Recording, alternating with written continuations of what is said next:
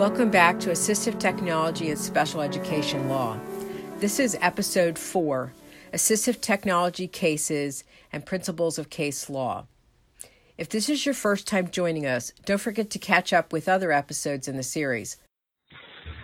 Some of the principles I think we see from the case law are, first, failure to evaluate a student's need for assistive technology may represent a denial of the right to a free, appropriate public education.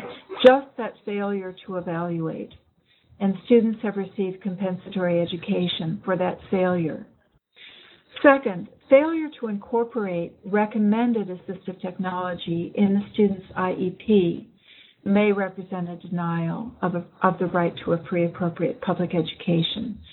So districts need to be very careful when they get an evaluation with a lot of assistive technology recommended in it, and they don't have an evaluation of their own that says it's not needed.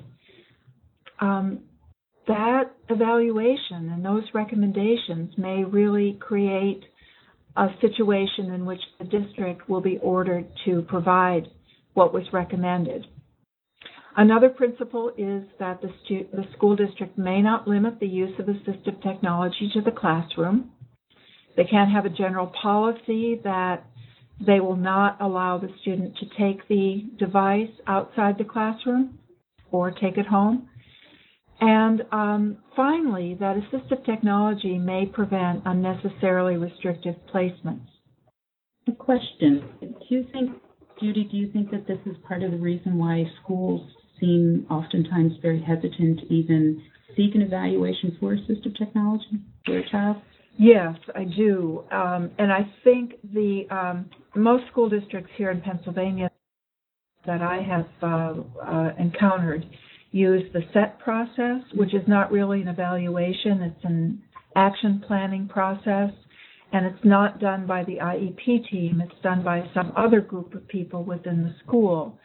And it may result in the acquisition of appropriate devices, and it may result in good services, but that accountability to the IEP team process is really what's missing in that process, and I think that's why districts are reluctant to formally refer the student for assistive technology evaluations. First, I'd like to talk about some cases about evaluations. Well, the first case is a very simple one. Christopher was a student who had difficulty with written language and paper and pencil tasks, and the case went to a hearing over the issue of whether the district should have evaluated his need for assistive technology. And the hearing officer and appeals panel said yes, his needs were quite obvious, and awarded 270 hours of compensatory education just for the failure to consider his assistive technology needs. I think. And as a result, in addition to the compensatory education, the district was ordered to provide a computer for Christopher's use until he graduated or ceased to reside in the district. But they did not have to give him a computer and voice-to-text software that he would personally own. And that's another, I guess I should have identified that as a principle. That is the limit of the district's responsibility. They don't have a responsibility to actually buy a device for the student to have and keep. Another evaluation case concerned Jenna, who was deaf and moved to Pennsylvania from another state, and she had received assistive technology there. And after she moved to the district just didn't bother to reevaluate her, but just reviewed the paperwork and concluded that she really didn't need assistive technology services.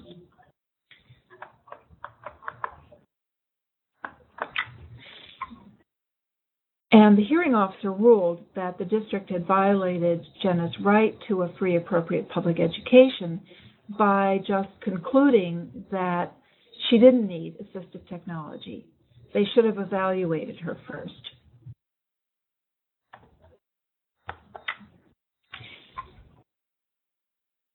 very interesting case involved a student named Caitlin who had spinal muscular atrophy.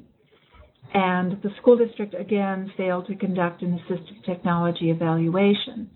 And the hearing officer ordered a comprehensive evaluation that must make specific recommendations about equipment, materials, and software. So that was really a powerful result. And it didn't end there, because the hearing officer also ordered the district to actually provide the assistive technology that Caitlin needed, and said this could include a computer, printer, modem, internet access, and software for her use at home, as well as training for Caitlin, her parent, and the district staff.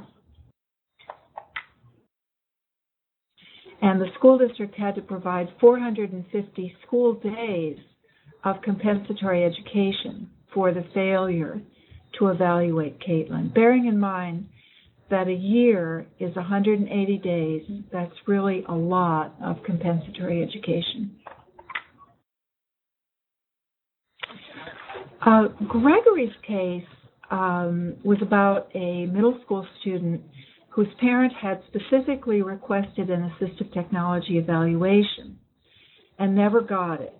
The school district conducted a record review and referred Gregory for the SET process. And a team of teachers and administrators, not the IEP team, met and decided to try out a laptop and Kurzweil software, which is we haven't explored it yet specifically, but I think some groups will be.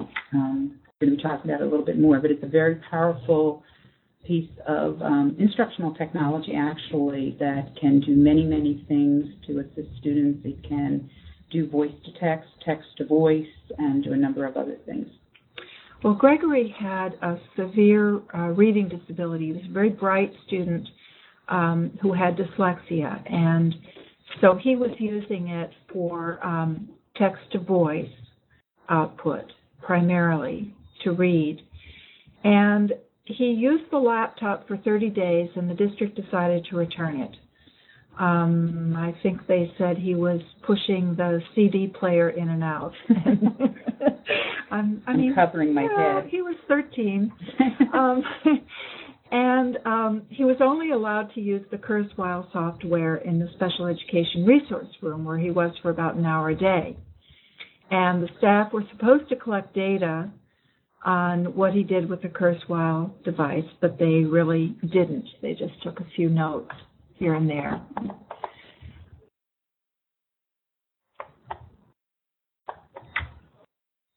So his case went to a hearing, and one of the big issues was the adequacy of the district's evaluation process.